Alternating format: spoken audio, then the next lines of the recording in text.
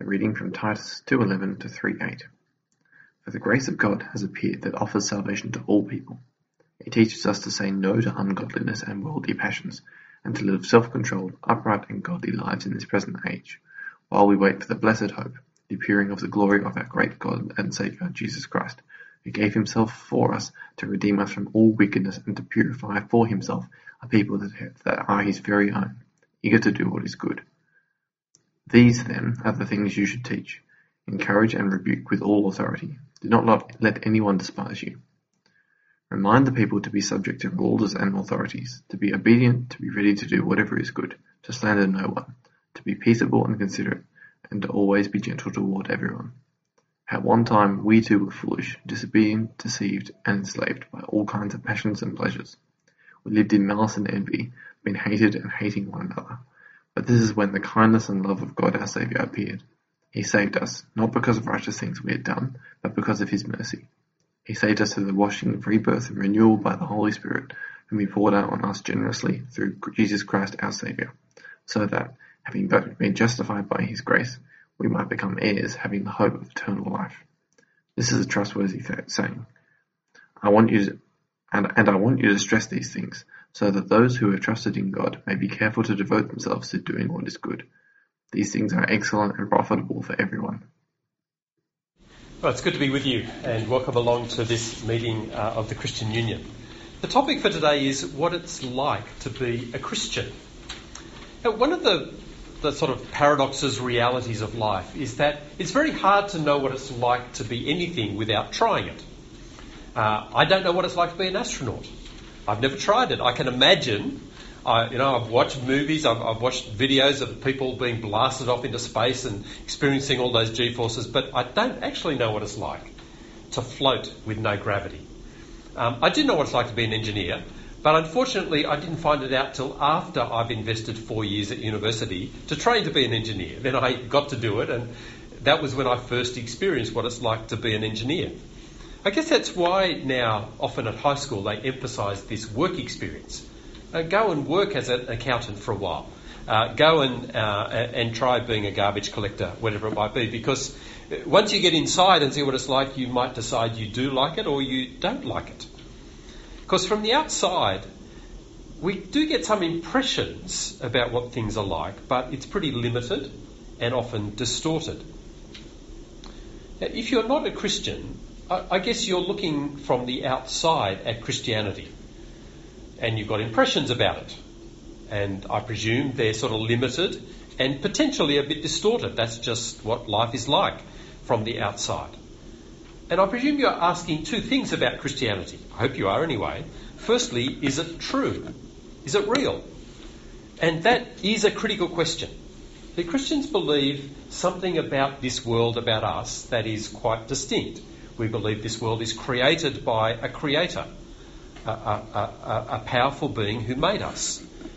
But a creator who also became one of us in the person of Jesus Christ and died and rose again. And that's quite a different sort of belief to atheism or Islam or Buddhism. Now, it's possible that Christianity is all a fantasy world. Or it's possible that atheism is a fantasy world, just made up. And I don't want you to become a Christian if it's not true, if it is just a fantasy world. At the same time, if it is true, I don't want you to live in other fantasy worlds, like atheism. I remember, the second question is it true is the first. The second is, what's it like to be a Christian? I remember going with a group of friends, we were hiking in a mountain region in New South Wales, just beautiful country. And towards the end of the day, we came across this pool of water, crystal clear water in the middle of the mountains. And we were all sort of pretty hot and tired and sweaty. And some of the guys just stripped down and jumped in straight away. I was a bit reluctant. And they said to me, "Come on, Tim, it's great. It's lovely, just jump in." And I thought, no, I don't want to. I'm sure it's cold. I'm sure it's freezing. I think I'll just stay as I am. And they kept saying, "Come on, Tim, jump in." And eventually they wore me down, and I did strip down, and I jumped in, and they were right. It was bracing, but it was just so refreshing. Well, what I want to do today is try and describe what it's like to be in the water as a Christian. And Michelle's going to help us because she's going to tell a bit about her story and what it's like for her, share some of her experience. But I want to do it by looking at this passage from the Bible in Titus that describes some of what it is to be a Christian. It's not the whole picture, but I think it does give a terrific insight. We see from the first couple of sentences there, verse 11 and 12, that Christianity is about God changing people. The grace of God has appeared that offers salvation to all people. It teaches us to say no to ungodliness and worldly passions, to not live lives of just unfettered anger and bitterness and deceit and lying and lust and using people. Instead, to live self-controlled, upright, godly lives. That is, God is about changing people, transforming me from one sort of person to another. But how does he do it? That's the question. You can see a little bit more of what God is wanting us to be in verse 14, the end of that first paragraph. He's purifying for himself a people that are his very own, eager to do good. It's a great expression, I reckon, because it describes something you can imagine. People who are eager to do good, not reluctant, not forced to do it, but they want to do it. Have you met people like that? They're sort of strange. They want to help you out. They don't do it because there's something in it for them. They do it because they want to. They want to pick up the rubbish, the litter we've left on the oak lawn, because they actually like it to be a nice place for others. Eager to do good. You don't meet them very often, but they're terrific sort of people. And this is about how God changes people to be like that, to be eager to do good. Just before we explore how God does it, it's worth asking how we do it. And there's a famous picture from antiquity of the way, trying to describe how we change people. It's a picture of a donkey and a man on the donkey trying to get the donkey to move forward. And do you know how he does it in the end? Well, he's got two tools he can use. One is called a stick, to bash the donkey. Come on, pain, to get it to move forward. The other is a carrot dangling in front of the nose of the donkey, because donkeys like carrots. And so if you dangle a carrot in front, the donkey might start to move. Not because it wants to move, but because it wants the carrot. And that's a picture, I think, of how we try to change people. Because we do want people to behave differently. Our parents tried to get us to behave differently. They did it often, and what did they use to do it? I presume they used carrots and sticks, rewards and punishments. You're grounded for the next day if you step out of line.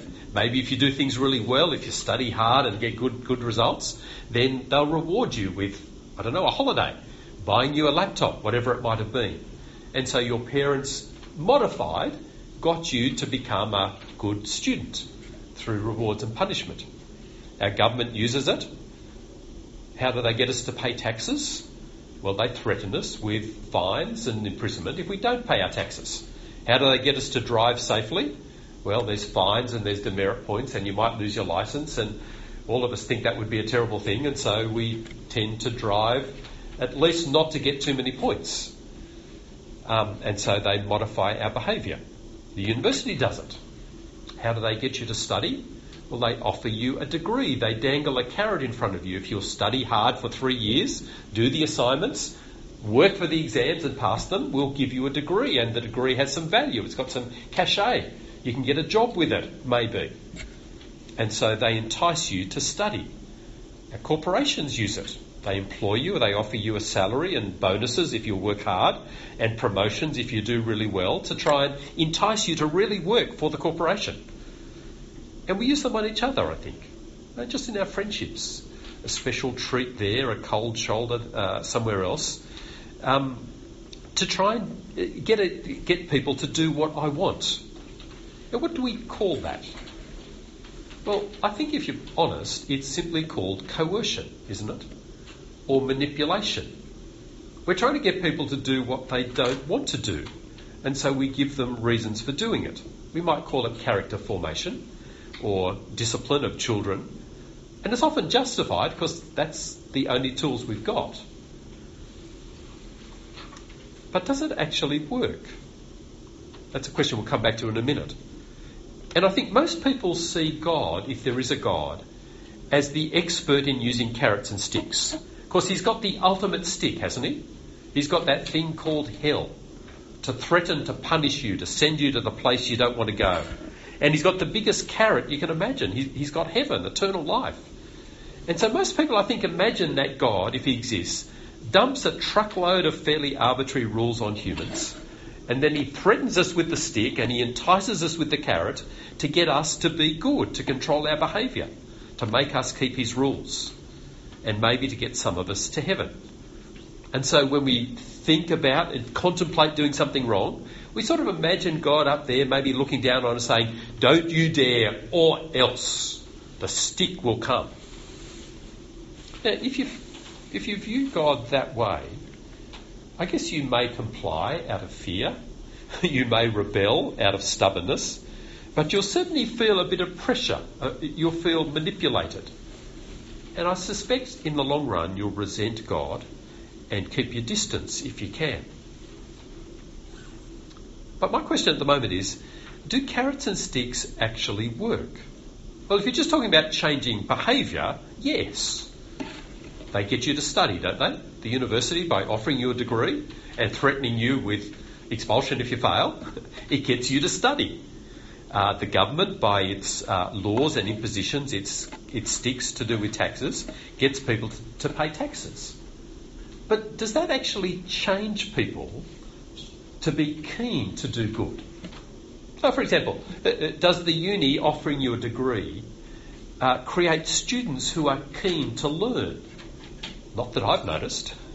I hang around uni. Your students, does it work? Does it create this desire in you to learn?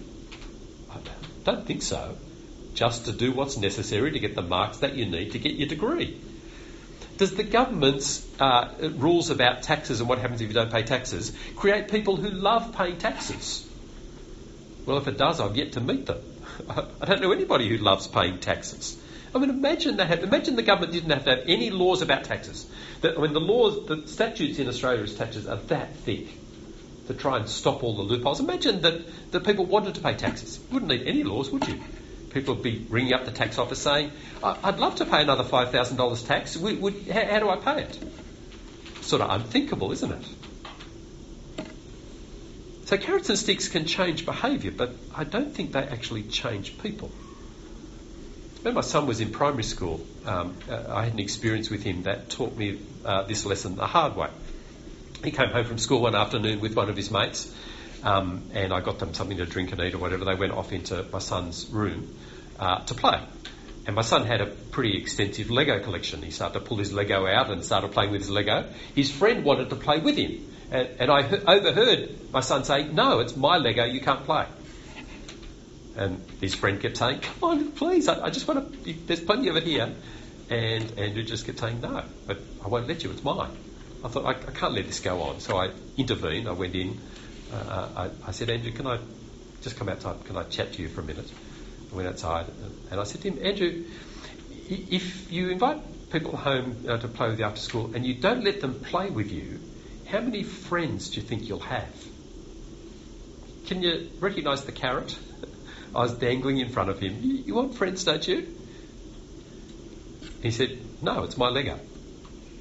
So I then said, "Well, after he goes home, if you don't share your Lego with him, I'll take action." You can hear the stick, can't you? And then I realised what I was doing. So I wanted him to be unselfish, and I gave him two completely selfish reasons to be unselfish. It doesn't change people. It actually just reinforces their selfishness, which is at the heart of evil. It coerces outward conformity, but it doesn't change people's hearts. Well, despite the popular perception about God and the experience even of some people, this passage tells us that's not the way God does it. God doesn't change people by carrots and sticks. You see verse 11, that first sentence, it's the grace of God that teaches people to say no to ungodliness and worldly passions. It's grace that trains and transforms people. Now, grace is an unusual concept. The word just means pure generosity. undeserved, unexpected, because generosity always is unexpected. There's nothing to lead up to it to say, oh, it should happen. It's just generosity. So imagine Andrew Forrest walked into this room now. You know, Andrew Forrest, Twiggy Forrest, FMG, iron ore magnate, billions of dollars. Imagine he walked in and looked around and just, for no reason that you could work out, just walked up to you and said, here's $1 billion, I'd like you to have it. Okay. That would be Grace appearing in the chapel on the 30th of August 2018. That's what grace is. It's that just generosity, surprised, unexpected. And this passage is saying God's grace appeared like that in history. Because Jesus came, and in verse 14, he gave himself to redeem us from all wickedness.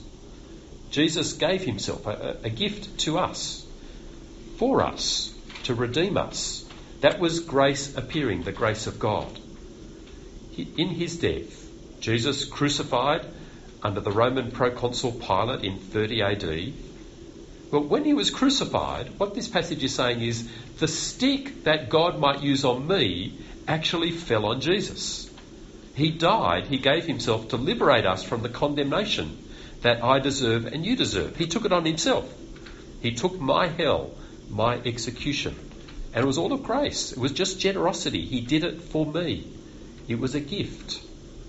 Goes on in the last paragraph in chapter 3, verse 5, to say he saved us not because of any righteous things we'd done. He didn't owe it to us. There was no sort of build-up of things that I did that led him to think, Tim deserves it. It was just pure generosity. But if the stick's fallen on Jesus, it means God is no longer standing over me with a big stick saying, don't do it or else. The stick has already gone. Jesus took it. And what about the carrot? What about this offer, the hope of eternal life? Well, that's mentioned in verse 7 in that last paragraph. He talks about having been justified. Christians are people who are justified, put right with God by grace. We become heirs having the hope of eternal life, the sure hope of eternal life. I might not experience all of it yet, but it's already mine. My name is on the title deeds. I'm just waiting to enjoy it fully. So God is not dangling heaven, eternal life in front of me saying, if you do better, if you try harder, I might give it to you. No, he's already given it to me. That's grace. By God's grace, a Christian is someone who's completely forgiven as a gift from God. And because he's forgiven, or she, they have a sure hope of eternal life in the future. Heaven is guaranteed. And this passage says that's how God changes people. It's how he saves people. It's how he changes people. Now, how it works, we're going to explore in a second, but I thought it'd be helpful at this point to ask Michelle to just come and share some of her own experience and story of becoming a Christian and what it's like for her to live as a Christian.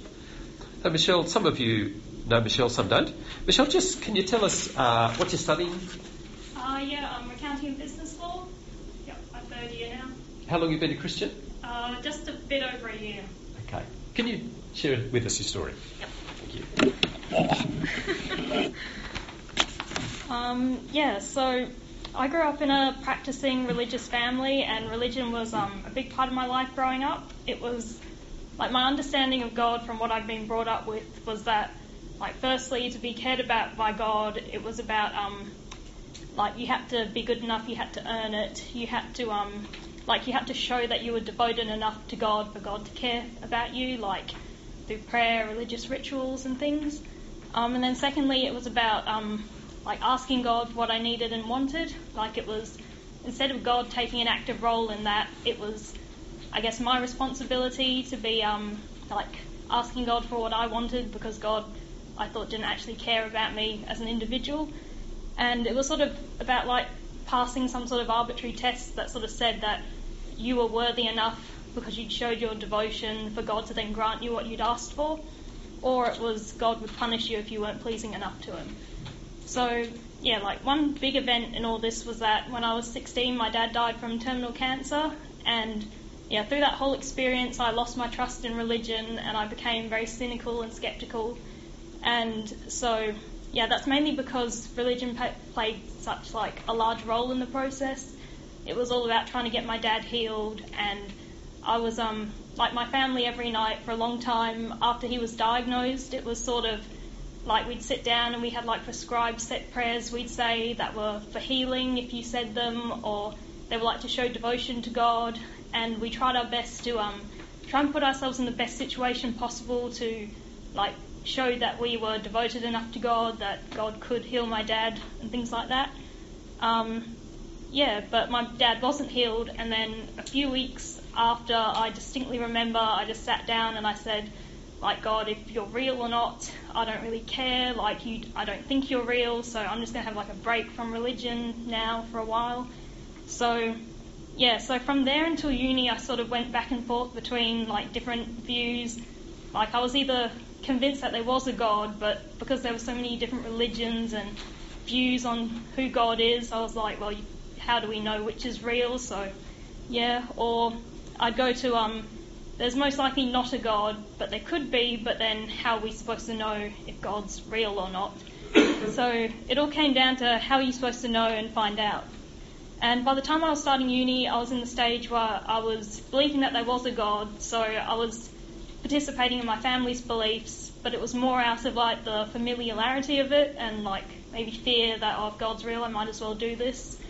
So, yeah, rather than conviction that it was true. When I was at uni, I wasn't satisfied, and I thought, if there's a way that I can find out, possibly, like, if God is real, then I want to try. So the long story short is I got involved at the Christian Union, and I gave them my details at O-Day, but I listened to the talks online that were available on their website because I didn't want to get cornered, and I was very sceptical and distrustful.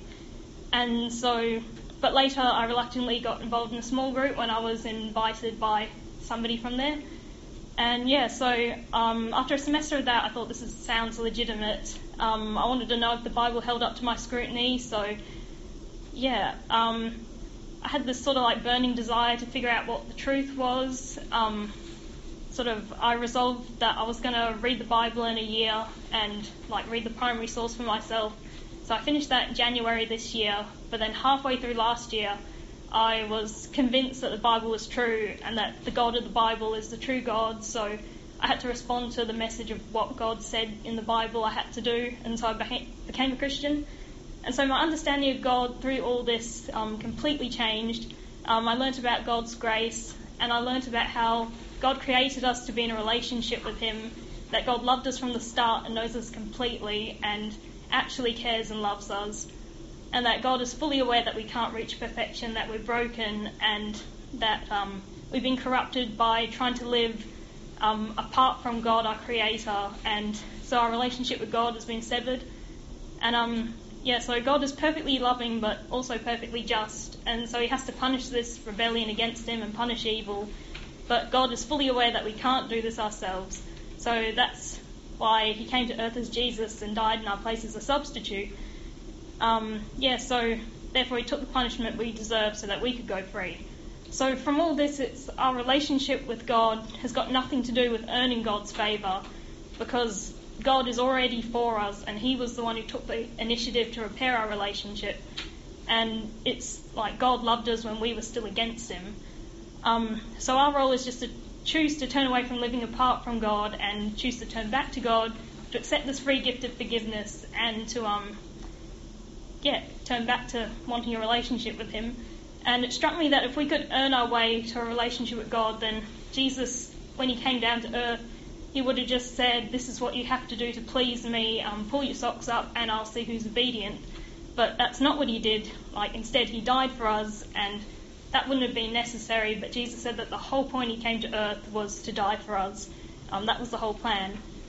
So now I do things out of love for God rather than trying to win God's favour, or out of fear, as I already know that God loves me completely, that God's love doesn't need to be earned, and I have a desire to know God and live for God, the number one priority in my life.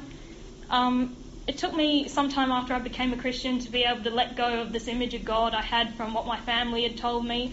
It was scary at times because I thought maybe I'd made a mistake or that I'd missed something, and it seemed too good to be true. relating to God like this, where you're actually loved by God and you can trust God and know that God is looking out for your best interests.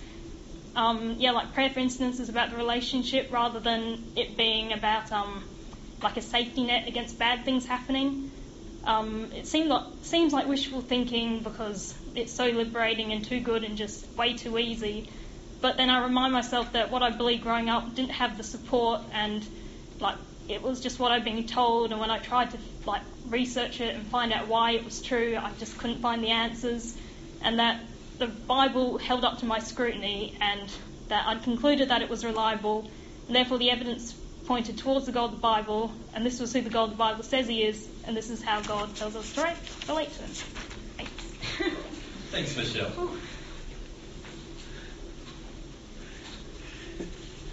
I'm sure Michelle would be happy to share a bit more of that at the end. Thank you. So I hope you've seen, just from what Michelle explained, that she discovered God was a God of grace, not a God who used carrots and sticks standing over us. And so I now want to explore how that actually works in practice. How does God's kindness to us, God's graciousness, generosity, actually change us? Because it's sort of counterintuitive. Let me try and illustrate. Imagine you were given the power to go to Casuarina prison, which is sort of the high, where all the criminals are kept, and you had the power to go and open all the cells and open the gate of the prison and say to all the prisoners, you're free to go, and no matter what you do, we won't arrest you again. Now that would be grace, wouldn't it? Would you expect that to change them out of their criminal mindset? Or tonight, would you lock your house and lock your car? Because you'd be worried that their criminality would actually just erupt now it's been liberated. I'd probably expect that to happen, actually. So how does God's grace change us from people who do ugly stuff to people who are eager to do good? Well, let me give you a few ways it works. The first is, under grace, we're free to do good simply because it's good, not for other reasons. See, if you're doing good because you're under some regime of carrots and sticks, rewards and punishments, why are you doing good? Why are you helping people? Why are you being kind? Because it's good for you. That's why. Because there's a carrot you want. There's a stick you want to avoid. It's actually just self-interest. You're helping others to get a reward for yourself. You're not harming people to avoid punishment for yourself. Actually, you're just using other people, aren't you? For yourself and your benefit, which is not genuine goodness. I mean, we know that motives are critical to something that we think of as genuinely good. If my motives are just selfish, then that floors even the good things I do. It makes them corrupt. It's the contradiction at the heart of all religions that atheists often point out. That all religions say, we want you to do good, but why are you doing good? Because you win your reward of eternal life or nirvana, or coming back as something better than you've been this time in karma, whatever it might be. You're doing it for your good. You're giving to charity, you're being kind to people for yourself, which isn't really good. But that's not true about the true and living God and his grace. Under grace, if the carrot has been given to me, if the stick has been taken away, I'm liberated from looking out for my own selfish benefit. There's no benefit to me.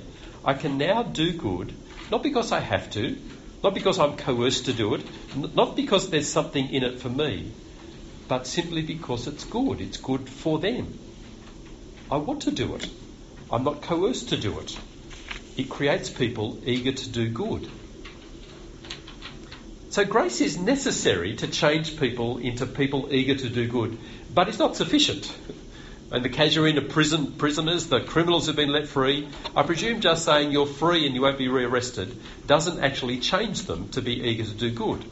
It's necessary, but not sufficient. And in this passage we see more. So in that last paragraph there, pick it up in verse 5. He saved us not because of righteous things we'd done, but because of his mercy. He saved us through the washing of rebirth and renewal by the Holy Spirit, whom God poured out on us generously through Jesus Christ our Lord. God actually gives us a new power to live differently. He graciously pours his Spirit out on us, the Spirit of God himself, to take residence within us in our own hearts, to renew us, to give us a new nature and new desires and new hatreds and new power to be different. And the Holy Spirit works from the inside out. He's not restricted to being outside me, tapping me on the shoulder saying, Tim, don't do that, or coercing me by saying, no, you mustn't do that, or else something bad will happen. But the Spirit works from the inside out, a power to live differently. So I'm not simply released from the carrot and the stick. I'm changed at the core of my being by the power of God.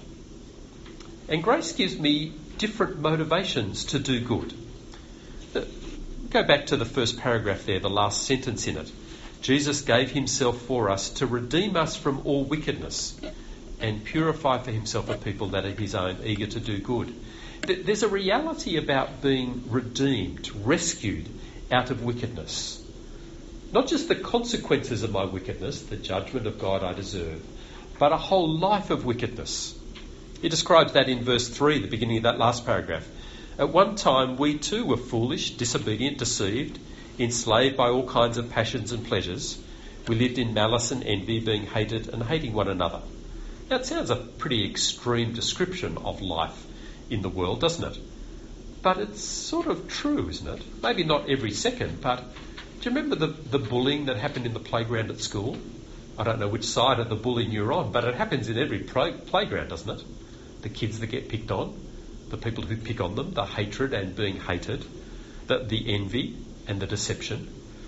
Parliament House, we've seen it in the last week, haven't we? The sort of backstabbing and deception, the party politics, all fueled by selfish ambition, it would seem. Workplace bullying has always been there. They've just done more research about it recently. Professor Gary Martin, who's at Monash University, I think it is in Melbourne, has done a whole lot of research into workplace bullying in Australia.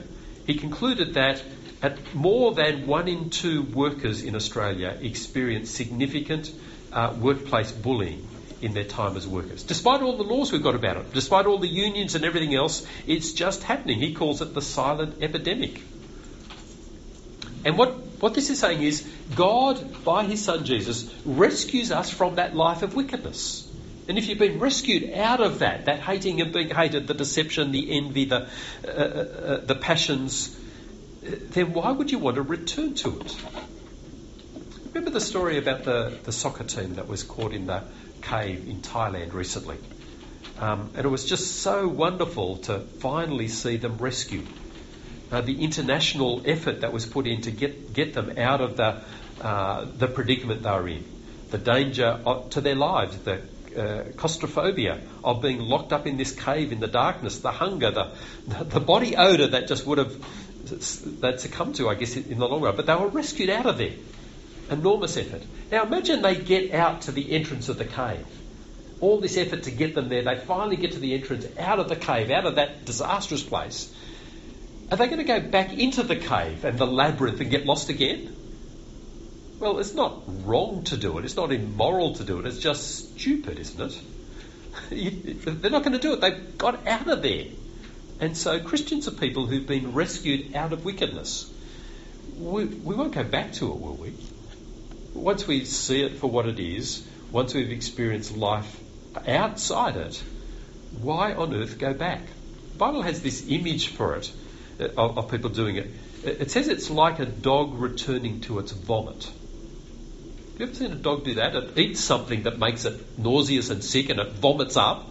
And some dogs will then start to eat what they vomited up. I hope you haven't just eaten lunch. I mean, if you see a dog doing that, what do? Well, you might try and persuade it not to, but you probably need to kick it or something. Because it's just irrational, isn't it? The thing that made you sick to go back and want to eat it again. Well, that's what it's like for a Christian to go back to a life of evil, because Jesus has rescued. It's not that we're not allowed to do it. It's not that we'll be condemned if we do it. It just doesn't make sense. Michelle said, I now do things out of love for God, not out of fear of God.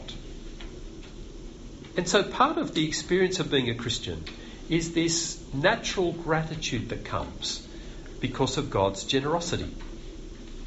Imagine if Andrew Forrest did walk in and put $1 billion in your lap. How would you feel towards Andrew Forrest? Naturally, almost inevitably, you'd have some affection for him, wouldn't you? That he'd treat me like this, that he'd just give me that amount of money. Can you imagine in that situation walking out, finding his car and putting a big scratch down the side of his car, his Rolls Royce or whatever it is he travels around in? It just doesn't compute, does it? And gratitude is actually at the core of the difference that God makes by his grace, transforming us into people eager to do good. See, God's way of changing people is grace all the way. It's not coercion, it's not guilt-tripping, it's grace. God is not standing over me saying, Tim, do right or else. See, there's no or else. The or else has already fallen on Jesus. He's taken it already. God isn't reminding me at every turn, Tim, you failed, try harder, do better, twisting the guilt till I pull my socks up. Of course I fail. I fail regularly. Stupid to hide it. But God's response is, Christ died for that, and that, and that, and that. You see, there's no coercion, there's no manipulation, there's no pressure. Now at this point, I probably need to address the elephant in the room that some of you might be thinking. That what Christians say is, become a Christian or you go to hell. Isn't that the Christian message? Isn't that coercion? Well, let me try and turn around a little bit how you might think about that. Because there is some truth in it, but I don't think it's coercion. So if Andrew Forrest had put that $1 billion in your lap, and you sort of look at it a bit sceptically and push it away, imagine he then says to you, listen, please take it. If you don't, you'll stay in poverty. Is that coercion? I don't think so. It's reality. It's generosity. But it's hardly coercion. And so when God says to us, accept my gift of salvation, accept what my Son has done for you, welcome it, or you'll get what you deserve, I don't think it's coercion, it's reality, it's kindness. So I hope you've started to get a bit of a feel for what it's like to actually be a Christian. And what I've described, I think, is almost too good to be true. So as a Christian, there's nothing I have to do to win God's favour, to keep God's favour. God doesn't force me, he doesn't coerce me to do anything. See, I don't have to pray. If I don't pray today, God doesn't disqualify me. He doesn't punish me by not answering my prayers for the next month just to get even. And God has set me free from all that coercive life. I'm free to do what I want to do. Now that sounds sort of dangerous, doesn't it? I'm not sure I'm game to say to a child, you're just free to do whatever you want to do, because I suspect what they want to do is not particularly helpful for them or anybody else. But as somebody who's experienced God's grace, when I stop and think about what I want to do, I actually do want to pray. I do want to bring my little request to the Creator of the universe, knowing that he hears me. I do want to be honest. I do want to love people. I mean, it's not so simple as that. It's not all I want to do, but I actually do want to do it. I'm not very good at loving people. But God's generosity to me, his love for me, keeps motivating me to do it. And his Spirit keeps changing me from the inside. So I want to love others. And that freedom, I think, is a real surprise, because to become a Christian is to bow the knee of my life to Jesus, to put myself under his rule and say to him, Jesus, you say from now on what is good and what is evil. I don't do it myself. I live under you.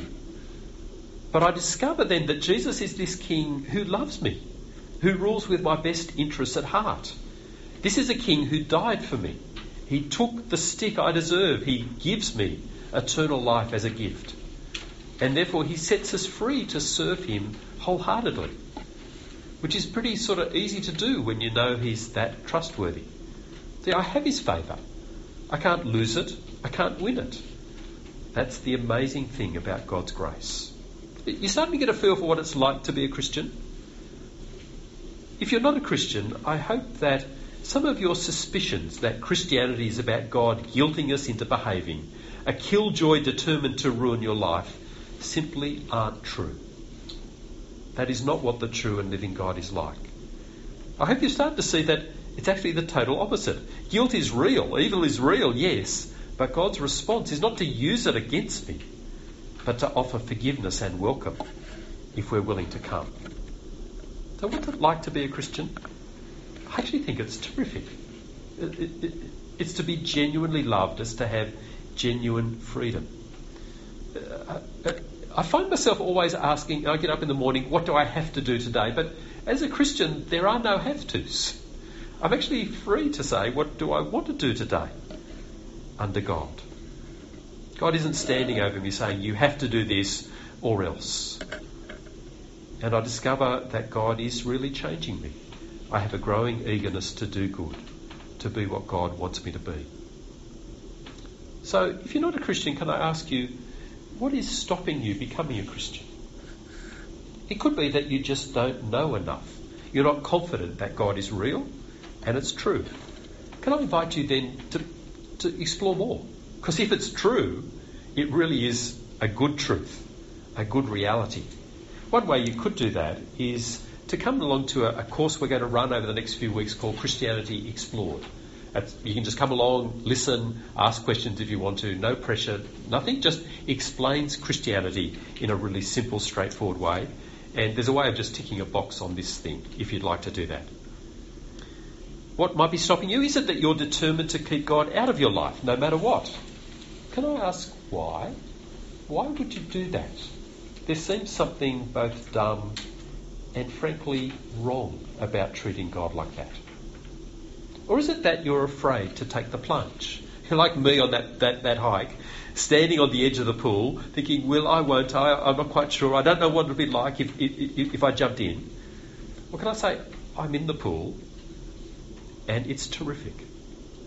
It's wonderful. It's almost too good to be true. Occasionally I pinch myself in the morning thinking, is this real? Is God actually this gracious? And having experienced the grace of God, I don't want to live any other way. So I'm saying to you, if that's the only thing that's stopping you, jump in. That's great. I'm convinced it's real. I've experienced this goodness. How do you do that? Well, it's not like stripping down and jumping into a pool. You've got to talk to God. And on the back of your handout, you'll find a very simple prayer to God. The sort of thing you might say if you wanted to jump in, if you wanted to become a Christian. Let you just read it for 15 seconds or so, see what it says. Now, if this isn't what you want to say, please don't say it. But if this is what you want to say to God, then I'll say it aloud. Please just repeat it in your own heart to God. God, I'm sorry for pushing you out of my life. I've done evil and been evil. Please forgive me. Thank you for sending Jesus to die in my place. Please help me to be eager to do the good you love. Amen. It's very simple, isn't it? Can I say, if you've prayed that prayer, God's heard it. He welcomes you, he forgives you. And you've started a new life. And we'd love to help you sort of take the baby steps living that new life. If you just pull out this slip at this point, can I ask you to fill out this feedback thing? If anybody hasn't got one, yeah, thanks Liz. If you enjoyed the talk or didn't enjoy the talk, please just circle whatever appropriate. Please be honest with us. There's somewhere where you can tick to say, I'm interested in joining Christianity Explored. If you tick that, we'll contact you and tell you when it's running and invite you to come. But you will be in control of what you do. No one's going to coerce you, because God is not like that. If you'd like to find out more about CU, or if you prayed that with me for the first time, could you tick that? And just give us a way of contacting you so that we can help you learn to live this new life with us.